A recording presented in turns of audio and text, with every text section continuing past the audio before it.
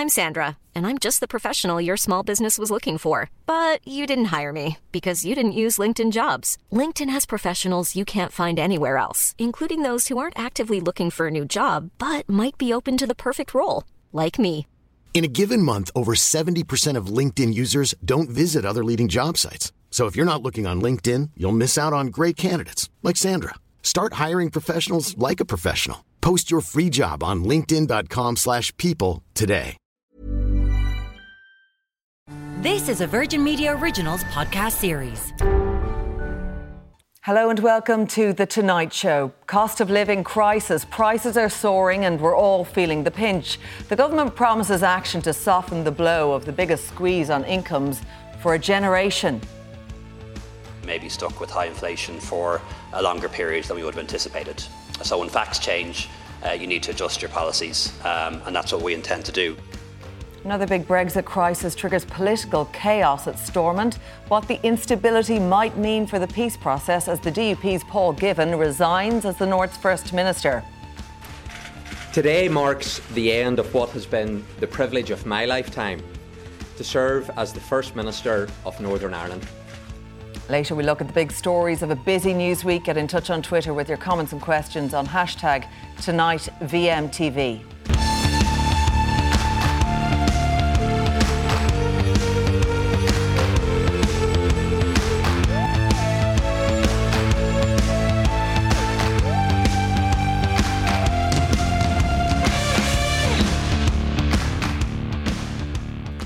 First tonight, all charges in the so-called Golfgate case have been dismissed by a district court judge. Galway West TD Noel Grealish, former Senator Donny Cassidy and 2 hoteliers had been on trial at Galway District Court charged with breaching public health regulations in August of 2020. However, all the charges were today dismissed in court, which found gatherings took place in 2 different areas. The 4 had denied the charges.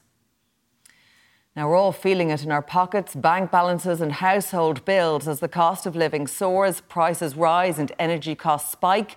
We debate the key issues with TDs Richard Bruton, Matt Carthy and Richard Boyd Barrett. First, Paul Quinn went on the streets of Sallins in County Kildare to ask how you're feeling about rising inflation and the squeeze on all our incomes. Definitely the cost of food, like doing your weekly shop and stuff, has gone up. I have a little one in creche, that's expensive. And we recently switched our electricity and gas, and that's gotten expensive as well. Yeah, same, the bills and the cost of the food, yeah. But also the small things, like whenever you go out, you're just spending way more money than you used to.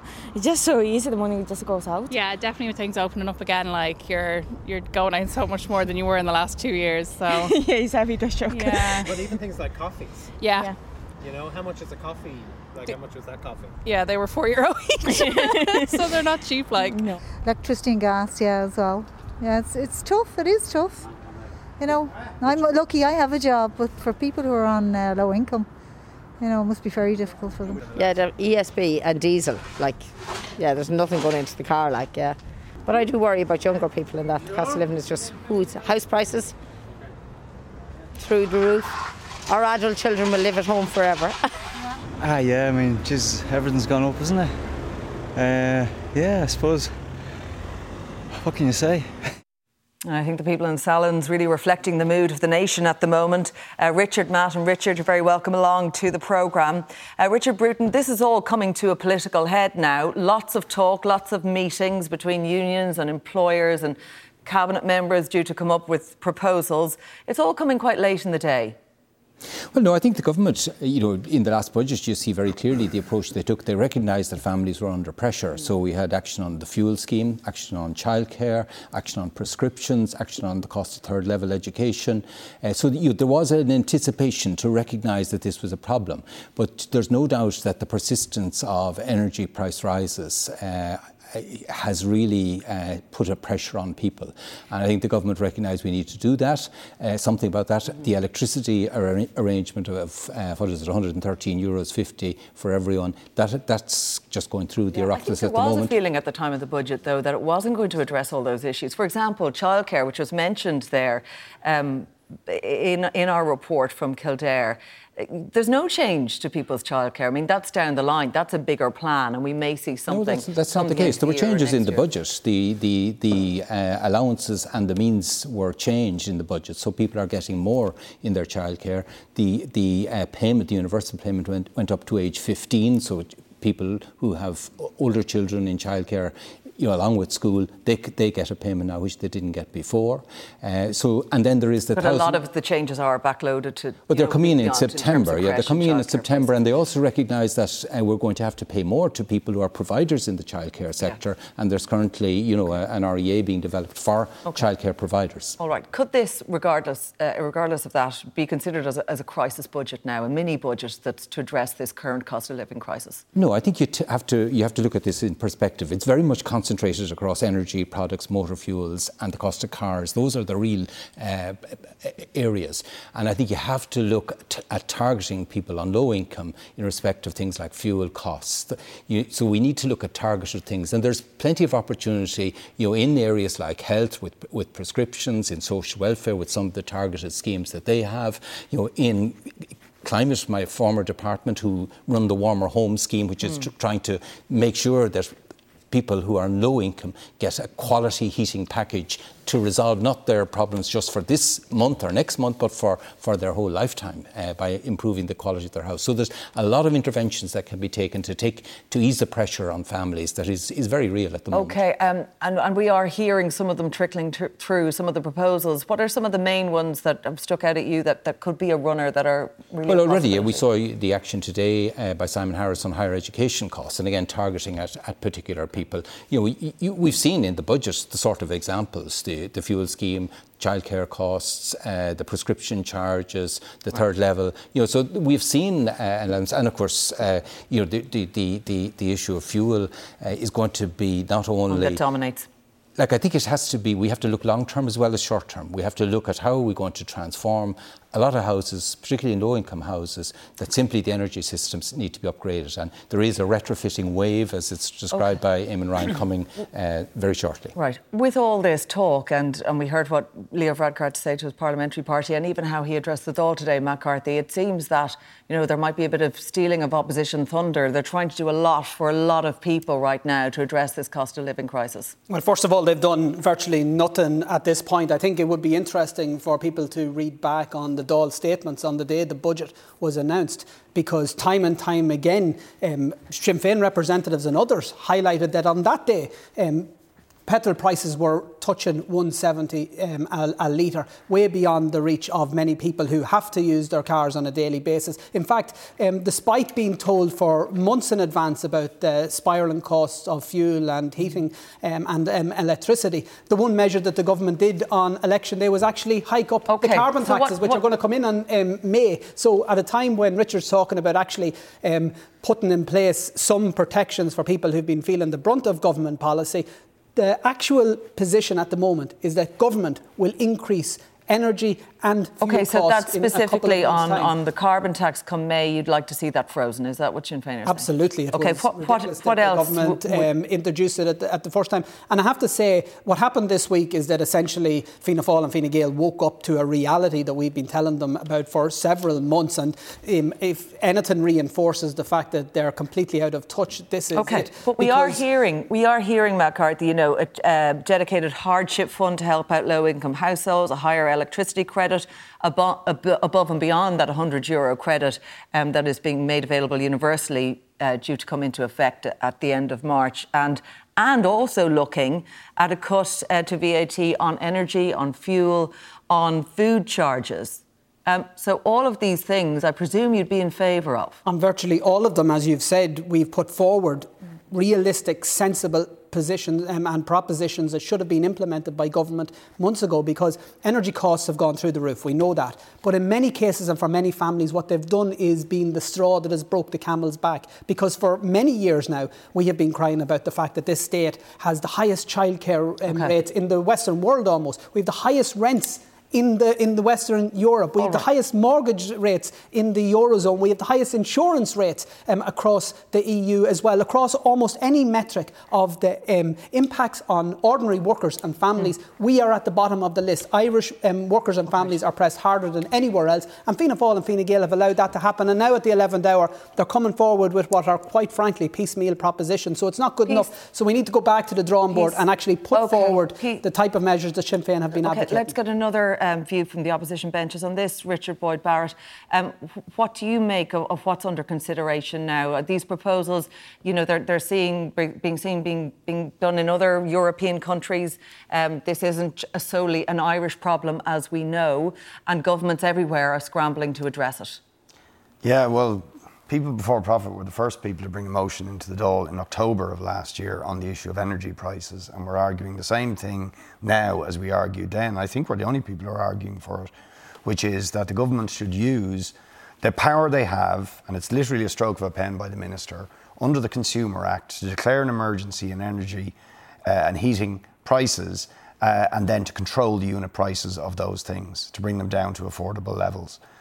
So that is the first thing that needs to be done, rather than small tokenistic measures. €100 against a background of a reasonable estimate of increased energy and electricity and heating prices of €800 this year is just pathetic. Okay, so we need measures to actually control the cost of energy. We need to increase eligibility for something like that. I mean, did that happen in the UK, or was it considered, and did it lead to sort of companies going bust and other problems fall out as a result of making decisions? Well, this is actually, I'm glad you asked that, Claire, because there's one thing we need to. Sometimes inflation is viewed and presented by government and economists like it's like the weather. It's like a natural disaster that happened.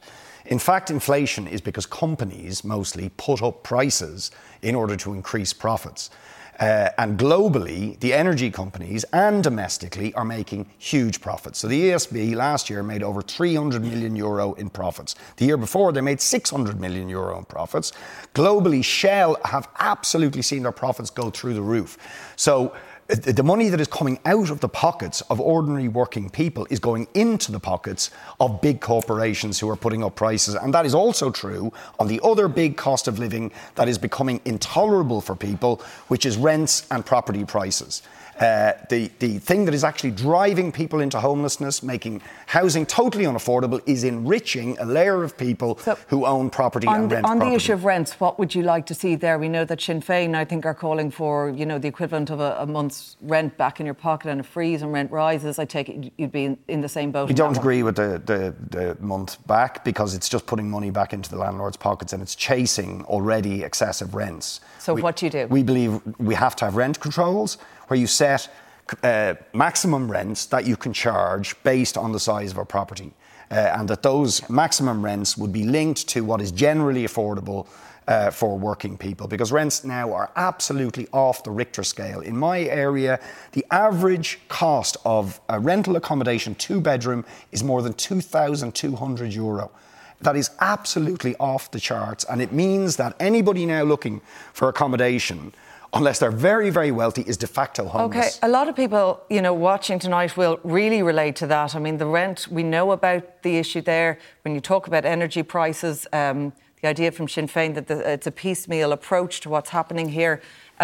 The action being taken by government, is it just going to let things bubble away, or are you going to make those big steps that people would say are needed at this point? Well, first of all, it's very significant to see the action the government has taken on fuel, on electricity, on prescriptions, on childcare, on a third level. And next week, the government is sitting down to look again across all departments to see what more can be done. But there is an acknowledgement at government level that this is an emergency situation when you're calling cabinet ministers in to come up with proposals. Let's be honest, what you're hearing from with the greatest respect, is fairyland talk. There is no government that can tell world gas prices to go down or world oil prices to go down. That is not within our power. Not even North Korea would be seeking to do that. You know, world gas prices are set elsewhere. So what we have to do is ease the pressure on families of some of these impacts. And that's what we're doing. And we're looking right across and targeting people with the lowest income. The fuel scheme is what now? It's €924 we're providing. If you add the other supports, you're up to 1,600 in utility supports for the most vulnerable families. Are you talking about schemes that are currently in place, not and which were just increased in the last couple of months. Is it going to be? I mean, one of the criticisms about this is that, you know, say for example that €100 credit, that's universal. That maybe the measures that are being, you know, considered and should be targeted at those who need it most, targeted at those for whom this has a disproportionate effect on their lives. So it doesn't really affect everyone in the same way, as we know. That's correct, and that's why the fuel scheme is targeted, the childcare scheme was targeted, the prescriptions were targeted. But the situation with the electricity, and it's worth remembering, that electricity users pay 400 million in contributions to help the transition to renewables. So every electricity consumer is contributing that over and above the cost of delivering the electricity to help us get to renewables. Just on the issue, so to give them a break is not unreasonable. That's one of the big complaints. You know, people filling up at the pump and they're really feeling it in the pocket. Are there going to be, and we know that we charge a very high VAT rate compared to other countries, will there be changes to that?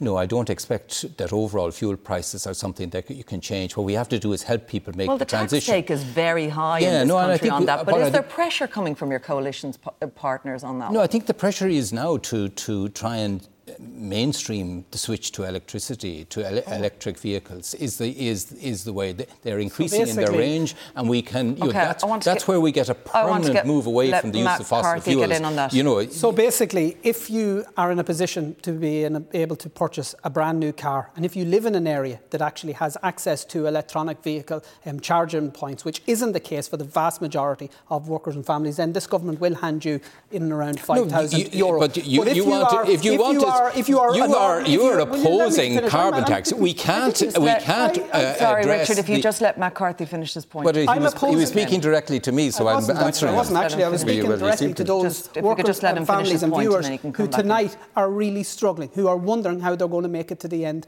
of the month. And the only measure for those people who have no option but to drive petrol or diesel cars that this government are actually planning to bring in for them is to increase their prices even further come May, on top of whatever happens globally. That to me is fundamentally unfair. And if carbon taxes actually worked, if hiking the prices of petrol and diesel actually worked, and then over the past 6 months we would have seen a drastic reduction in car ownership. It hasn't happened precisely because the public transport options and other alternatives aren't in place. So let's get real. Let's talk about what people today in the here and now are actually going through. This is a government that is able to, at a stroke of a pen, decide that one individual post is worth €81,000 in additional salary. Yet when it comes to being told for months and months and months about the hardship that families are going to, this week they've decided that they might have a conversation among government departments next week, rather than actually put in place the measures that have actually been put before them. I want to let Richard back in there just to respond to that. The truth is that every cent of carbon tax is used to help people to make the changes that they need. It's going into fuel scheme,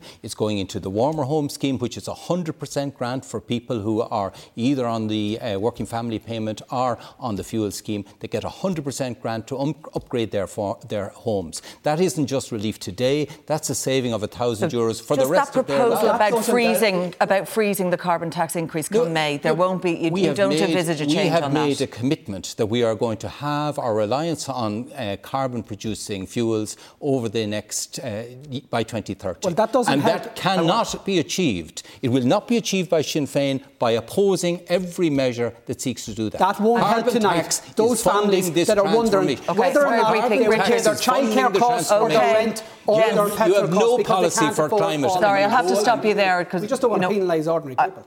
All right, Richard, but very briefly, there's also talk about a proposal or, a want from opposition to raise social welfare payments. Would you agree that's a good thing? Absolutely. Again, the Taoiseach was saying, it's not going to help people who have mortgages to pay.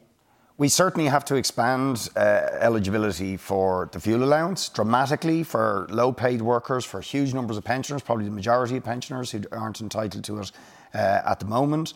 The social welfare increases, but also wages, by the way, for workers. We have hundreds of thousands of workers in this country on low pay, one of the highest levels of low pay anywhere in Europe. But I just want to respond to Richard's point about Fairyland and all the rest of it. Energy prices in this country are 15% higher on average than the rest of Europe. So there is plenty of latitude for the government to reduce down the actual unit price of energy. And much of the taxes that he's talking about, the PSO levy and so on, that ordinary people pay, that does not benefit them in terms of their ability to insulate their homes. Tenants don't have any control over their ability to insulate homes, whether they're public or private, and huge numbers of low-paid workers simply do not have the resources to insulate their homes because the gap between the grants and the cost of retrofitting your home is tens and tens of thousands of euros that working people don't have. And that's why Eamon Ryan will be introducing this major retrofitting wave very shortly. OK, we'll wait and see what happens with that. Well, the other big story of the day is yet another political crisis at Stormont, triggered by the resignation of the First Minister, Paul Givan, in protest at the Northern Ireland Brexit Protocol. This clip contains flash photography. Today marks the end of what has been the privilege of my lifetime, to serve as the First Minister of Northern Ireland. Our institutions are being tested once again, and the delicate balance created by the Belfast and St Andrews agreements has been impacted by the agreement made by the United Kingdom Government and the European Union, which created the Northern Ireland Protocol. OK, I want to go to Matt Carthy on this. Sinn Féin, of course, being an interested party here, because Michelle O'Neill with effect, has gone from her Deputy First Minister position as a result of what's happened today, and a snap election now likely on the cards. How worried are you about instability right now? Well, clearly the DUP have sought to create instability because essentially they have been caught out in what have been a very dangerous strategy since the outset of the Brexit process. They supported a Brexit vote, and following the referendum they have supported the hardest possible Brexit. They did so for very nefarious reasons. They wanted to see the border in this country harden, despite the economic, social and political implications that would have. Thankfully, because of a strong united political position in relation to ensuring that doesn't happen both at an Irish and an EU level, we managed to find a solution. That solution is the protocol. It was agreed between the British government and the European Union. And the DUP, again for very narrow, selfish political reasons, as a result of an opinion poll essentially, decided that they were going to run a campaign to Do you breach fear that for the Good Friday Agreement, the peace process and all of this? Well, I think the Good Friday Agreement and the peace process and the political process and Stormont, they are all integral parts of much wider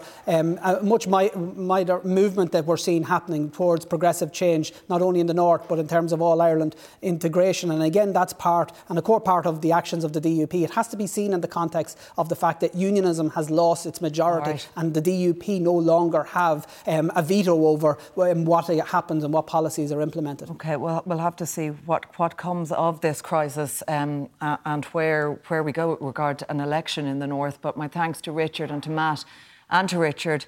Next, how the cost of living crisis is affecting families in rural and urban Ireland. Stay with us.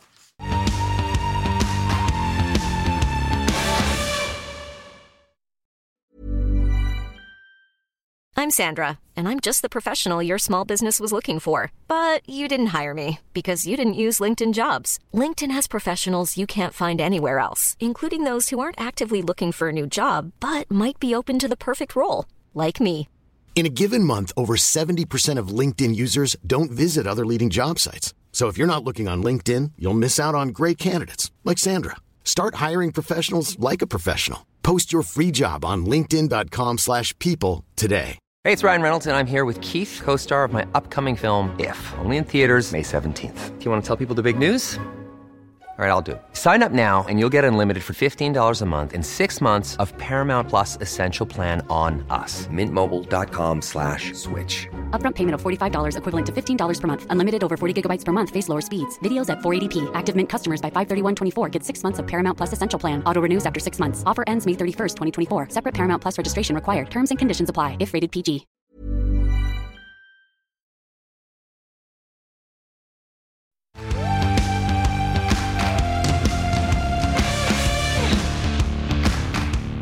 Welcome back. I'm joined now by Irish Daily Mirror political correspondent Ciara Phelan, community development worker Kieran Mullooly, And Virgin Media News economics correspondent Paul Colgan. I'm also joined on Skype by Tricia Kethahy, Head of Justice and Policy at St Vincent de Paul. We want to discuss, of course, the cost of living crisis, the impact this is having on everyone from a political point of view. With all the politicians in round one there talking about, what's going to be done, the measures that are being envisaged and what needs to happen. Are there political cracks showing in the coalition, do you think, Ciara, on how they manage this cost of living crisis, given where the Greens stand in terms of taxes and the likes of fuel and carbon taxes? Yeah, definitely. Like I was speaking to sources earlier on, and I suppose each individual coalition party want to do something different, it seems. So it's been widely reported that the Taoiseach wants an increase in the current energy credit that we already see coming in, €113.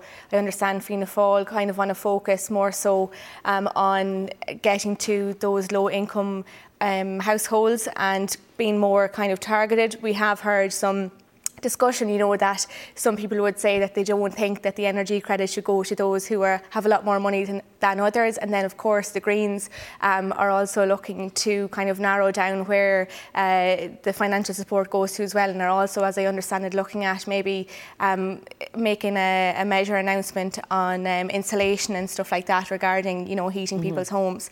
So definitely there's a different of opinion, but there's going to be a package. And like I heard Richard mention in the first section about a hardship fund, and I understand that the Social Protection Minister Heather Humphreys is looking at this, and there are other measures as well, like speaking to sources earlier on, looking at as well the VAT cuts. There is some resistance to that because it's inadvisable, because then it seems when it is hard to reverse it, it's misrepresented as a tax increase. Mm-hmm. So they might be a little bit reluctant there to go on the VAT cuts as well. But once you bring something down, it's hard to bring it back up again. Yeah, that's it. Motor tax as well on the table. I mentioned the energy credit, and then increasing the exemption to the current bonus rules for workers. So up to 1,000 can be given tax-free rather than €500. So nothing has been decided yet. I understand that they don't want a mini budget, and that it's will. Kind of what it looks like it's shaping up to be. Yeah. Kieran, on this one, you work now at community level in a rural area. Do you think people outside of Dublin, outside of urban areas, in fact, are worst hit right now in the cost of living? I think undeniably, Claire. I think even the Governor of the Central Bank said it recently. People in rural areas are obviously worse affected because of why? Because of the isolation, because of the fact fuel, energy inflation for starters. They don't have the choice of the Luas or the bus at the end of the road. They'll be using their car. They need it all the time, and they're being crippled as well with ESB charges. And like everybody has mentioned tonight, but there's another factor. There's a double whammy for some people down there. Remember, we've lost almost 2,000 people through decarbonisation, ironically, in the Midlands over the last couple of years. A lot of these people have started out on very poor board and amount of pensions. I spoke to somebody yesterday from Shannonbridge in County Offaly who worked for the company for 37 years. So they're on the job seekers allowance, they get the €200, and one might expect they'd have a nice pension then and doing okay. Mm-hmm. The guy worked on the organisation for 37 years. His weekly pension is €116. He's got to go 6 years to full state pension. And there are a lot of people in that scenario. Pensions in that company were not good, in contrast to ESB where they were good. So you get the double whammy that's affecting people there. And it's right across the board. Now, there's an issue as well with regard to, say, the schemes and that people sometimes take part in rural areas. They're the heart of many communities, the CE schemes, the 2 schemes, community employment. People do 19 hours, and traditionally it's been pretty good, and it suits them, if you like, as they come towards retirement or a different age. But you know what? 19 hours is about €205, €210. It's not good enough anymore. It just can't allow them to. Do you think there should be something specifically targeted at people in rural areas? There's talk of this hardship fund and various targeted measures rather than a little bit for everyone, although I'm sure there will be that as well. Do you think there should be something specifically for people who in your opinion, are worst off from all of this? I'll give you straight a practical example. If you take it up, we've gone through the situation over the last number of months, through the lockdowns where people have been on the PUP, they've been on €350 in many, many cases, up to that high. People are saying, the government has said, we're going back, we're changing back, we're going back in a period of time. Many of the people who are on CE schemes, working in childcare, working in tidy towns groups, have said to me, why can't we stay on 350 euros? Increase our hours. We'll go up from 19 hours. Let's give us 25 hours, give us 30 hours doing the great work we're doing. And that's perhaps something they could look at, because they're the heart and soul of many communities around the country. And one other area, Claire, that's really badly affected, I work as a director of a charity as well, a registered charity, for an Access for All boat. It's a boat for people with disability. People might see it on the National Lottery ad from time to time. But we've had huge problems because of the fuel inflation. And it's across the board. The Irish Wheelchair have all their buses as well across the board. Our buses, our boat trips are costing the best part of 210 euros at the moment, where this time last year they were 150 euros every day. So we're losing 60 euros every day. Incredible, really, isn't it? How the impact of fuel costs. It just can't go on. I want to bring Tricia Keilthy in here, Head of Social Justice and Policy at St Vincent de Paul. From what you're hearing, what's the evidence on the ground of how the cost of living is affecting people coming to you? Are there people who are coming and looking for your services who've never needed it before, Tricia?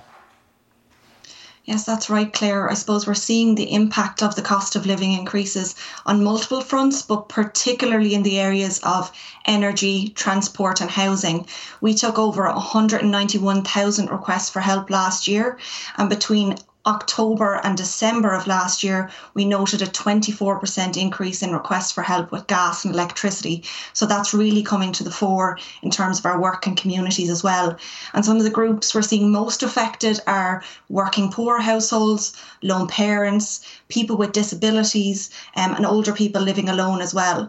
And I suppose it's important to remember that many of the households we're assisting and across the country that we don't reach, unfortunately, who are living in poverty, those households are already cutting back and going without. So when prices increase, the one area of discretion people have control over is their food budget.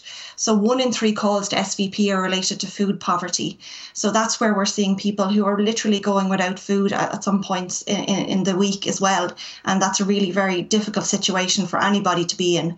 But on the energy front, we're also, meeting people who are maybe living in one room of the house during the colder parts of the year to cut back on their bills. We also know that prepaid meter customers are particularly vulnerable because they may be self-disconnecting because they literally have nothing left to top up the meter. So last year they may have got 6 days usage from their top up. Now they're only getting 3 days.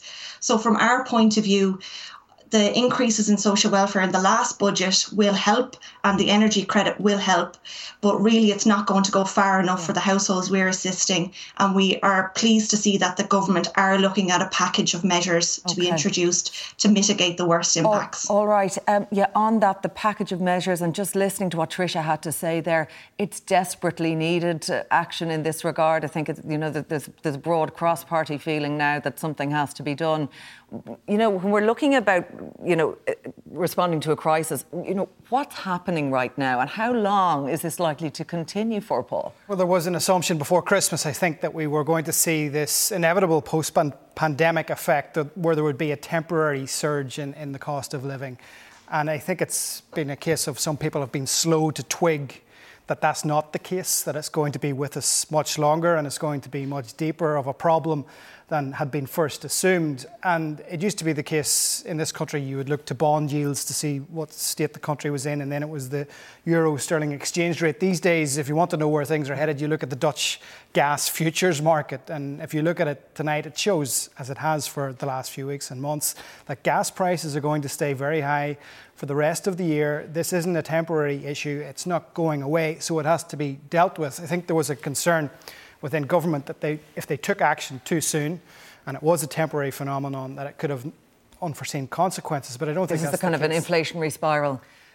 Unemployment here last month was still 7.8%. The economy is not going to get back to where it would have been for another 2 years. So when people talk about a boom, we're not really experiencing a boom.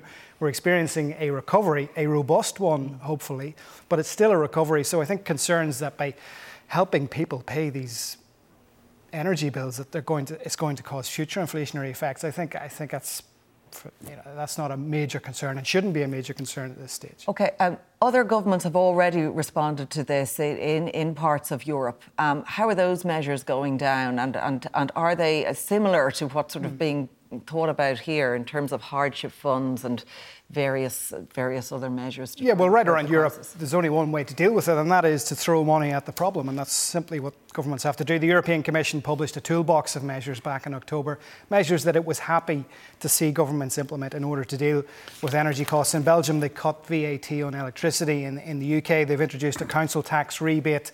The Italians have thrown over €8 billion at this since last summer. And the Dutch and the Spanish have been cutting taxes. So there's measures that can be implemented. In terms of VAT, we forgot that the government cut VAT during the pandemic and then reversed the VAT cut when we were coming out of it, and there wasn't a great furore about it. So I think government concerns that they can't reverse VAT cuts without have a big political problem are a bit misplaced. There's also criticism, Ciara, from what we're hearing there from Paul, that, we're quite late to the party compared to what other countries have already done to address this. Yeah, definitely. And, again, sources saying tonight that they need this to come in ASAP, because already, as the opposition parties are saying that it's too little too late, there's people really struggling. They struggle through the winter, the strict restrictions with COVID, now we're coming out of it, and people don't have the actually disposable income to enjoy their lives now that we're coming out of the restrictions. A key point of this as well, when you're looking at fuel measures to help people, we are coming out of the winter, and you'd wonder by the time these packages come about, will we be over the winter, into the spring, and maybe they're not as necessary in our lives? I think, Claire, they're essential. I think they have to move now. And if you follow through what Paul was saying in terms of the economics of it, let's deal with the brass tacks. People who are struggling to put petrol in the car are paying $1.70 for their litre tonight in terms of the pumps. Out of that, 59 cent is excise duty for the government. Now, they have the opportunity to reduce that. They can reduce that. I'm old enough to remember a time when this country, I think it's called butter vouchers, came in with the support of the EU, which were targeted at social sector, social inclusion categories, providing a subsidised product to people. I'm talking about the very same thing as a suggestion for fuel, a subsidised product. In other words, cut the excise, but target it to the people who need it within the community, the people who are directly affected, whose low income is causing huge problems. In the best of times, it was causing problems. Now they're being crippled by even trying to. People are cutting car journeys, and we're talking about rural isolation. Are people making those decisions that they actually can't afford to go out? They're staying home, and they're really trying every effort to keep their bills down. What Tricia was saying there about limiting themselves to one room. Absolutely, there's evidence of it. There's evidence of it in terms of turnout. People say the lockdown is over. Lockdown's not over a lot of towns. We're still not seeing people. And another small one, Claire, which people perhaps sometimes forget about as well. It's only a small issue, but to some of the older people in the community, some of the things that have really upset them in recent times. Why do we need the price of a postage stamp to go up twice in 1 year? When people are still at home to write a letter, people in a place where they're isolated and socially left out of the situation, all of a sudden we've got a double whammy, and even as small as a postage stamp. It doesn't show a care for people who require that. And we didn't get to talk about the tolls. They've also gone up. My thanks to Paul and to Tricia. Kieran are staying with us. Next, the big news stories of the week. Stay right there.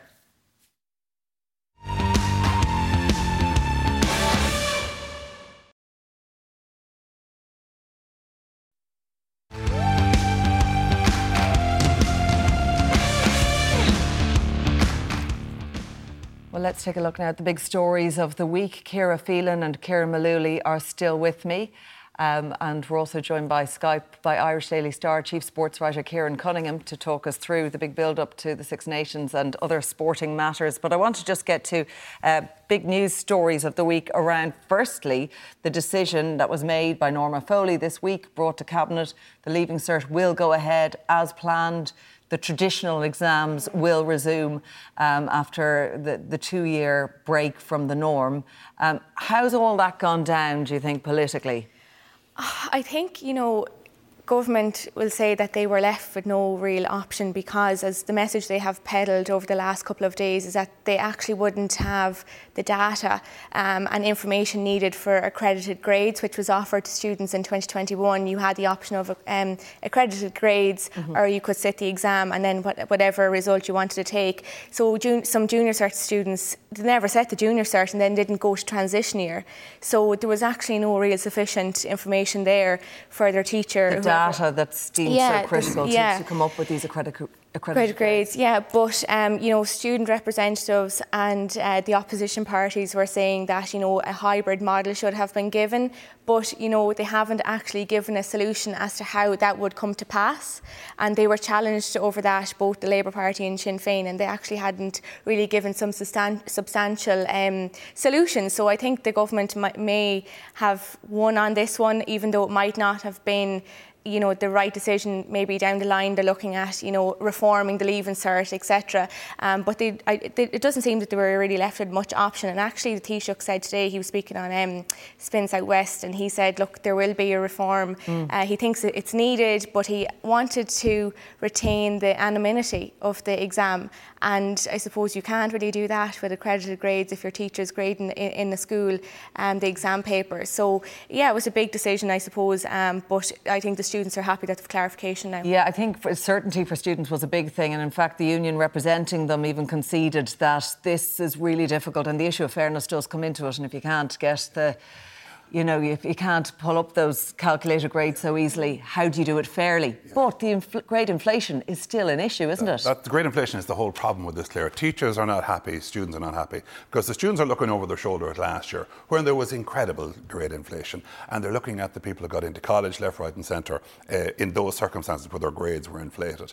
And they're wondering, what's going to happen this year? Because I'm not going to have an assessment, I'm going to have a test, I'm going to have a written exam. The government is saying, no, the grades will be inflated this year. Now, you have got someone who's sitting the Leaving not this year, but perhaps next year. That's when the deflation comes into play. That's right. I have a vested interest in terms of students going forward. But the issue, as far as students are saying at the moment, is that the department, the State Examination Commissioner have come out with this amazing statement saying that if they don't come down naturally, we'll adjust the grades. We'll look at it. This is halfway through the system when the students have done the exams. To me, that's bizarre. Some teachers find this absolutely bizarre. We're going to correct the papers. If they haven't come down, haven't deflated, we're going to adjust them. I mean, what sort of an examination process is that? Go back to my young man. We talked about the process of inflation tonight. I'm worried about deflation on this one, definitely, because obviously they're saying we're going to have a slow return to the grades.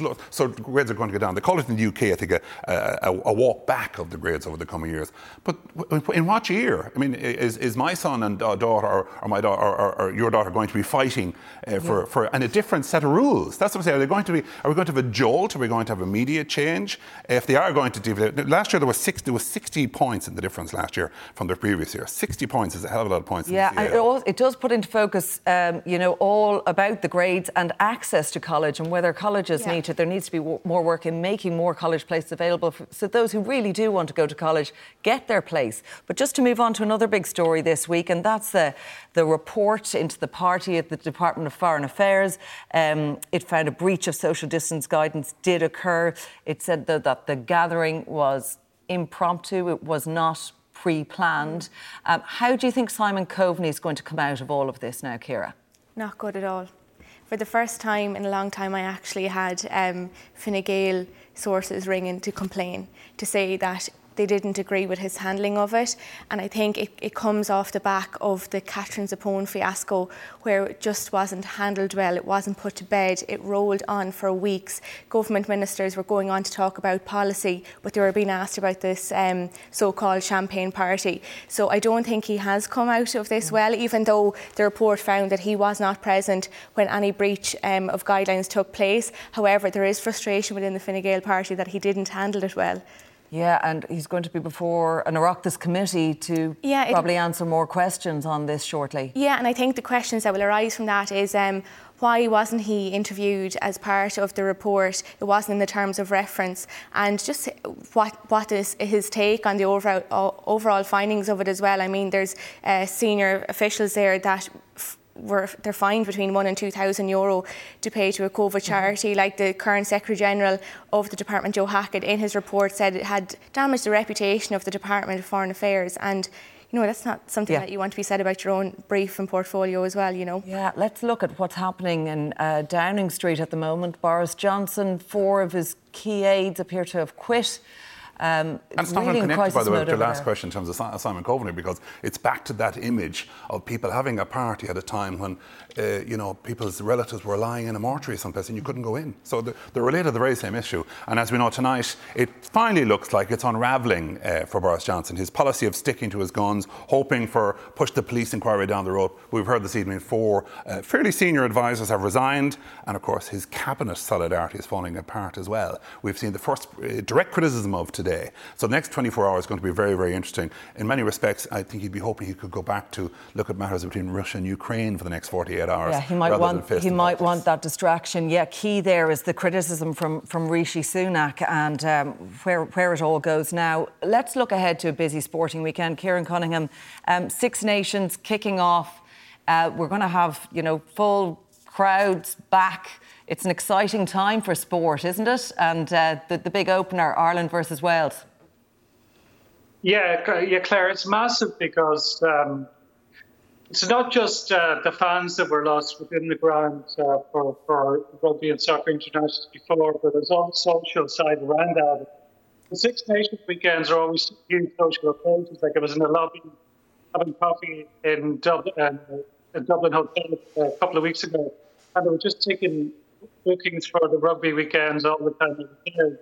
And people have missed that. And it's a really exciting Ireland team, and the plenty of us are excited about Irish prospects. Like Connacht's Mac Hansen will make his debut. He only moved from Australia 7 months ago.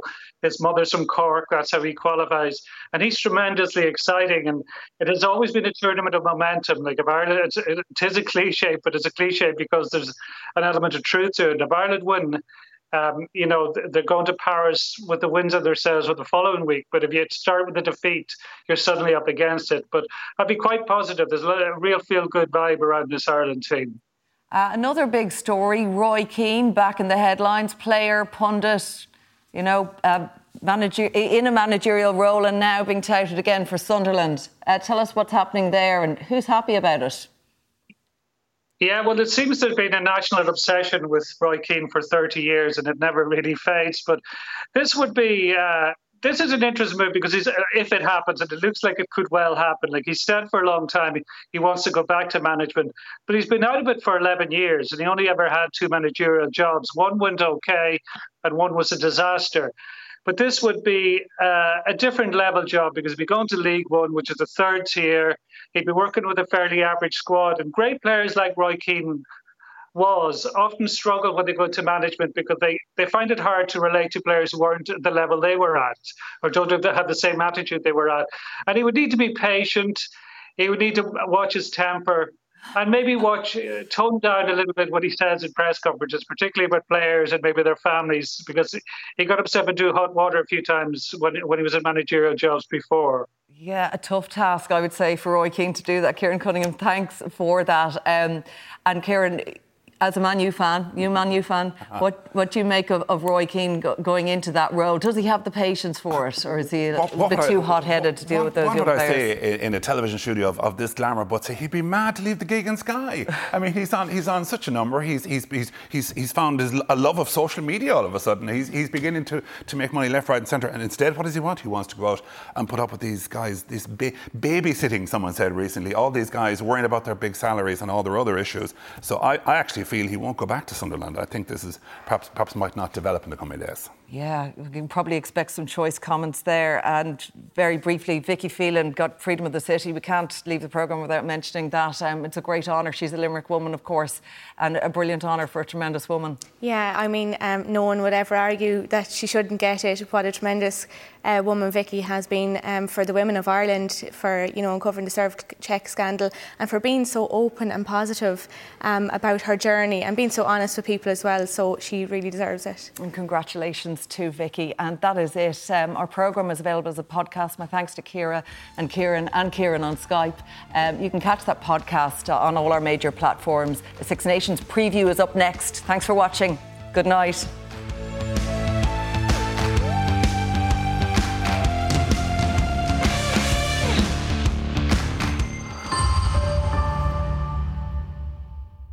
This is a Virgin Media Originals podcast series.